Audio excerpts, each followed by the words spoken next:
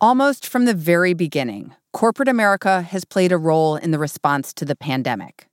Pharmaceutical and healthcare companies have taken on testing and vaccine development. But businesses from all sorts of other industries have also stepped up. Sometimes it has been the savior. The New England Patriots plane, instead of carrying that vaunted team, brought 1.2 million N95 masks from China to Boston. It took General Motors just 11 days of construction and training, but have since made and donated more than 3.5 million ventilators, face masks, face shields, and more. In other cases, it hasn't gone so well. There's a horrible backlog at the two biggest testing companies. Apple and Google teaming up on an app that would help with contact tracing because of coronavirus. Tonight, health officials are warning the software will be of little use. Now, as state governments attempt a vaccination rollout unlike anything the country's done before, corporations are once again stepping in. Rideshare companies Uber and Lyft want to drive residents to vaccination sites for free. Amazon's offering its facilities to use as mass vaccination sites. Honeywell in North Carolina offering logistical help with last-mile vaccine distribution. Washington State now partnering with companies such as Microsoft and Starbucks to boost vaccine distribution. Companies are offering everything from office space to logistics expertise. But given the mixed results from the private sector in other response efforts, what should we expect now? Welcome to The Journal, our show about money, business, and power. I'm Kate Linebaugh. It's Friday, January 29th.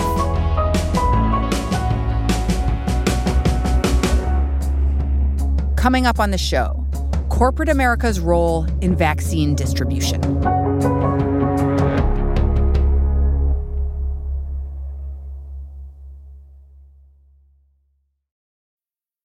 This episode is brought to you by Vonage. With Vonage Video API, your developers can easily create custom video experiences tailored to your business. Enhance every conversation with live video, whether it's delivering faster tech support, improving customer service, or enabling interactive meetings and events. Unlock the true video potential of your business. Discover how at Vonage.com.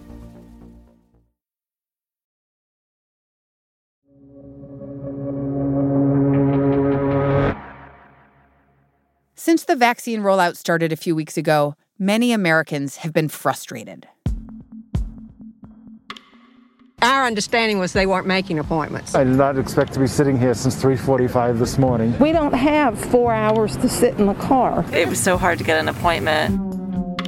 I think you see this acknowledgement that while public health departments are built to handle public health emergencies in some ways, the sheer scale of this particular crisis and the logistics involved in this particular campaign are vast. That's our colleague, Sarah Krouse. You don't have states necessarily investing in track and trace software for an eventual vaccine distribution campaign, right? Like, you don't necessarily have them proactively invest in car counters for when you need to have a pandemic scale mass vaccination site, right? Like, some of this is stuff that is outside of the purview of a normal public health sort of operation. So states are turning to the private sector for help. And if you can have businesses that are in your backyard donate their resources, time, facility, money, not many public officials are willing to say no to that at this point. North Carolina is one state that had some early hiccups. To better understand what happened there, we called the person in charge of the state's vaccine rollout. I'm Mandy Cohen. I'm the secretary of the North Carolina Department of Health and Human Services. Must have been quite a last year. It's been a hard year for everyone, but particularly here at the Department of Health and Human Services. And we've been at this for a full year now, and adding vaccine on top of all of the other work that we've been doing has been challenging, but the team has been incredible. Our partners have been incredible, and I'm very proud of the work. The issues with the rollout in North Carolina started a couple of weeks ago, after it expanded the pool of those eligible to residents over 65, a group of about 1.5 million people. We knew it would take some time with a new IT system and then just new operations overall. It would get a little bit of time. So we are trying to deploy different support strategies from the state. So we are offering on-site data entry, on-site clerical support if you need it. Like everywhere in the country, it was a little slow going as we started to figure out our operations. What could everyone ramp to? One person who experienced this slow-going rollout was Darius Adamczyk, a Charlotte resident who'd just gotten his mother vaccinated. The clinic, it was only open from, I think, 8:30 to 4:30. The spacing was wide, and they were only handling about 300 to 400 people a day, which is terrific. I applaud that. But what if we multiply that by a factor of 10 or 15? Because Darius isn't just your average guy. He's the CEO of Honeywell, a big industrial company that makes everything from airplane parts to barcode scanners. Darius got thinking about how Honeywell could help North Carolina scale up its vaccine effort. And he came up with an idea, but he needed help. So I have a few friends that live in the neighborhood, and sometimes on the weekends we just go for walks. And Darius's friends weren't your regular neighborhood buddies. Those friends were the CEO of Atrium Health, a regional healthcare provider that was already distributing vaccines, and the president of Tepper Sports and Entertainment, which owns the football stadium for the Carolina Panthers. So we talked a little bit about the possibility of maybe opening up kind of a mass vaccination center at Bank of America Stadium where the Panthers play. We want the vaccinations to take place sooner and the faster that happens, the better off the country will be in terms of emerging from this COVID nightmare that we've been a part of for the last months. So you had an idea in mind for that weekend? Well, I did, but of course they could have poured a cold bucket of water on that plan if they said this is the stupidest idea I've ever heard. So, they were really thoughtful, and just like they really wanted to help. And then we kind of talked about some of these ideas and kind of the whole thing literally came together over the course of 24 to 48 hours. These three CEOs wanted to build a mass vaccination site that could inoculate thousands of people per day. Within days, they got the governor to agree to supply them with 15,000 to 20,000 vaccine doses. But the doses were just the first step. There were still the logistics to figure out. The actual vaccine step takes a very short period of time. I mean, to administer a vaccine takes 10 to 15 seconds. But the bottlenecks is, you have to mix the vaccines. You have to make sure people have their masks on, directing the traffic. You have to process the paperwork. It was taking about 10 to 15 minutes per person just to process the paperwork. And through our workflow software and barcoding technology, we reduced that to under 30 seconds. That's per person. That's a fairly dramatic change. Honeywell and its partners figured out how to streamline and scale up the vaccine rollout in a way that the state on its own was still working to do. Honeywell took care of the logistics, Tepper owned big venues, and Atrium had the nurses, pharmacists, and technicians to give people the vaccine. I'm kind of wrestling with this issue of that private industry is having to step in here.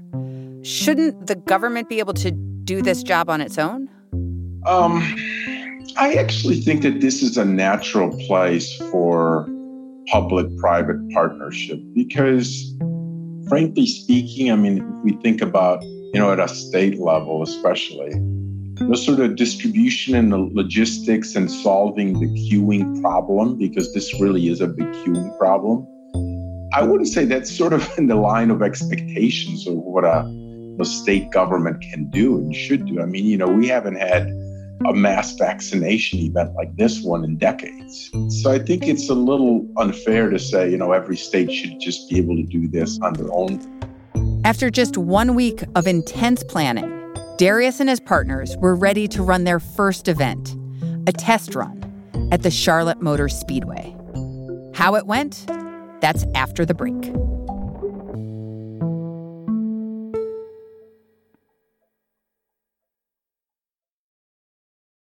This episode is brought to you by Indeed. We're driven by the search for better, But when it comes to hiring, the best way to search for a candidate isn't to search at all. Don't search, match with Indeed. Use Indeed for scheduling, screening, and messaging so you can connect with candidates faster. Listeners of this show will get a $75 sponsored job credit to get your jobs more visibility at Indeed.com/journal. Terms and conditions apply. This episode is brought to you by Citizen M. There's no better feeling than finishing work for the day, sipping an ice-cold soda, and nuzzling down into a Citizen M bed. Recharge your brain and batteries at Citizen M hotels. They're in the tech cities, Menlo Park, Miami, Austin, New York, San Francisco, where people like you work, sleep, and play. Book now at citizenm.com/thejournal.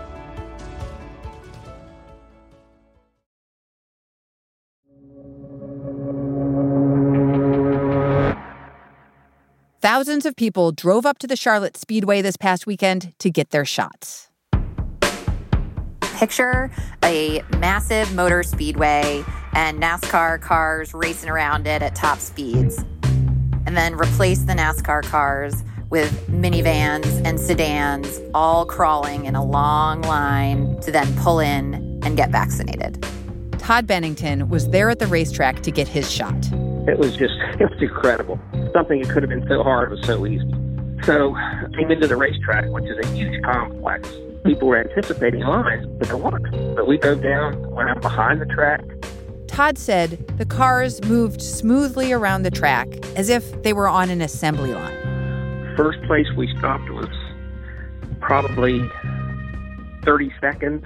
And he said, do you have appointments? Yes, coming up. You sort of progress through these stations and then wind slowly around first an access road and then actually onto the track and then to the sort of pit area where there's a long line of garages and you pull into that, and that's where the dose is actually administered. You get the dose in the pit? You get the dose in the pit. That's so cool. They said they did not let people drive up on that cool curved part of the track, but right. Yes, you do get to drive on the track for a short time. This weekend, Darius and his partners are running another event, this time at the Bank of America Stadium, where the Panthers play. Darius said he'll be volunteering there. Across the two events, nearly 40,000 people will have been vaccinated. And this is helping the state clear its backlog of doses. Here's Mandy. As of this week, North Carolina had used 99% of our first doses. There were very, very few first doses sitting anywhere on the shelf. So in terms of our throughput and capacity, we've cleared any sort of backlog we might have had, which is fantastic work by our partners.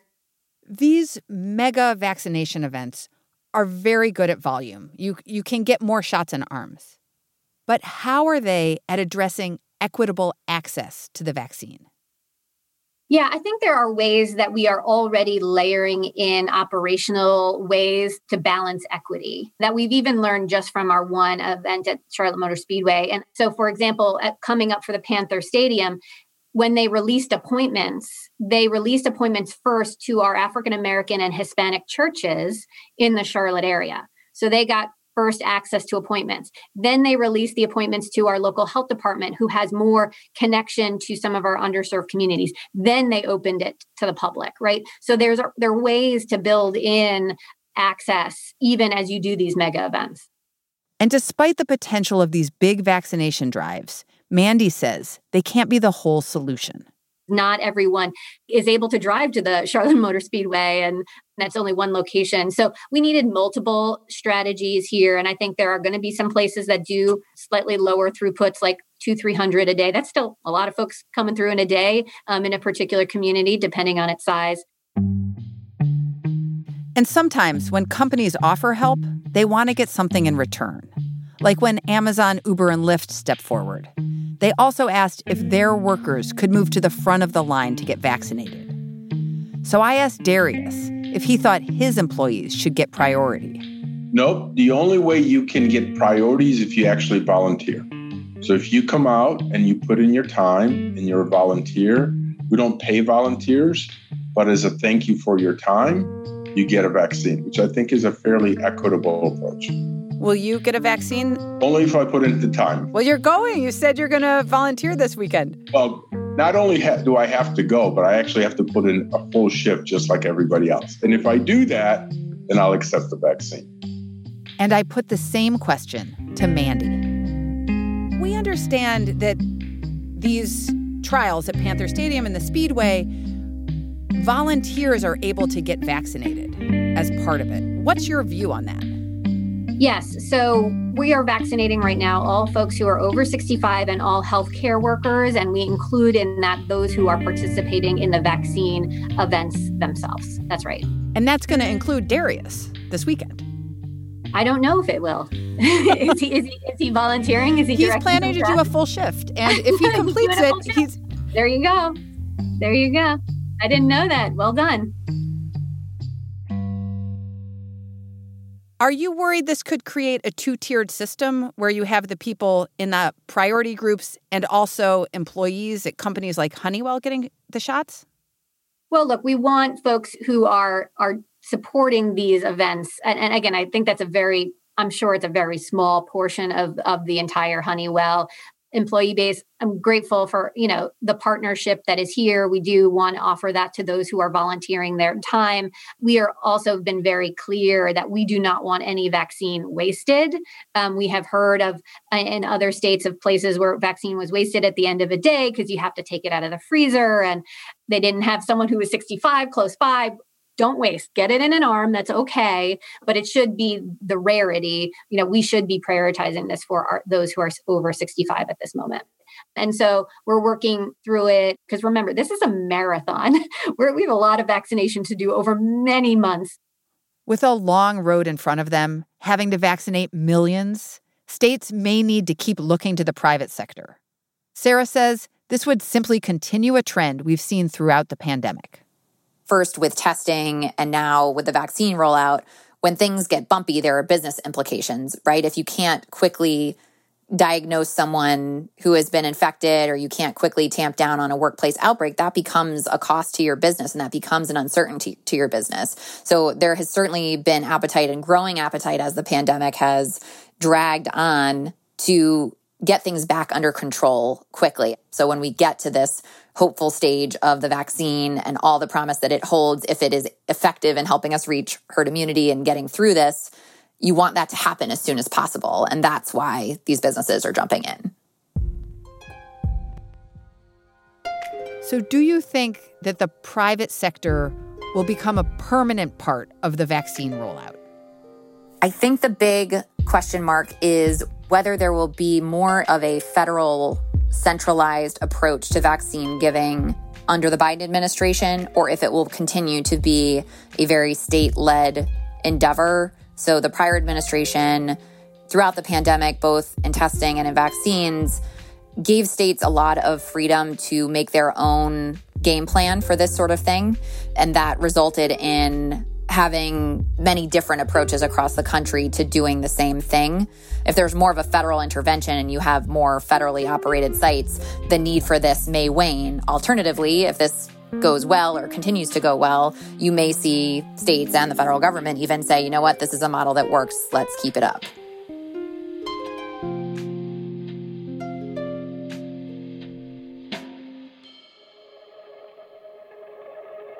And a note before you go. This episode's been updated. In an earlier version, we said Honeywell makes thermostats. The company used to, but it spun off that business and doesn't manufacture them anymore. That's all for today, Friday, January 29th. The Journal is a co-production of Gimlet and The Wall Street Journal. Your hosts are Ryan Knutson and me, Kate Linebaugh. The show's produced by Catherine Brewer, Gerard Cole, Pia Godkari, Annie Minoff, Laura Morris, Afif Nassouli, Ricky Novetsky, Enrique Perez, Sarah Platt, Willa Rubin, Annie Rose Strasser, and Rob Zipko.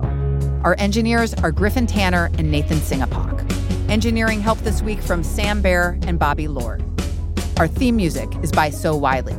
Additional music this week from Catherine Anderson, Billy Libby, Bobby Lord, Emma Munger, Peter Leonard, and Blue Dot Sessions.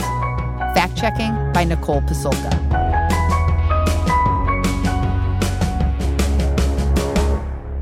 Thanks for listening. See you Monday.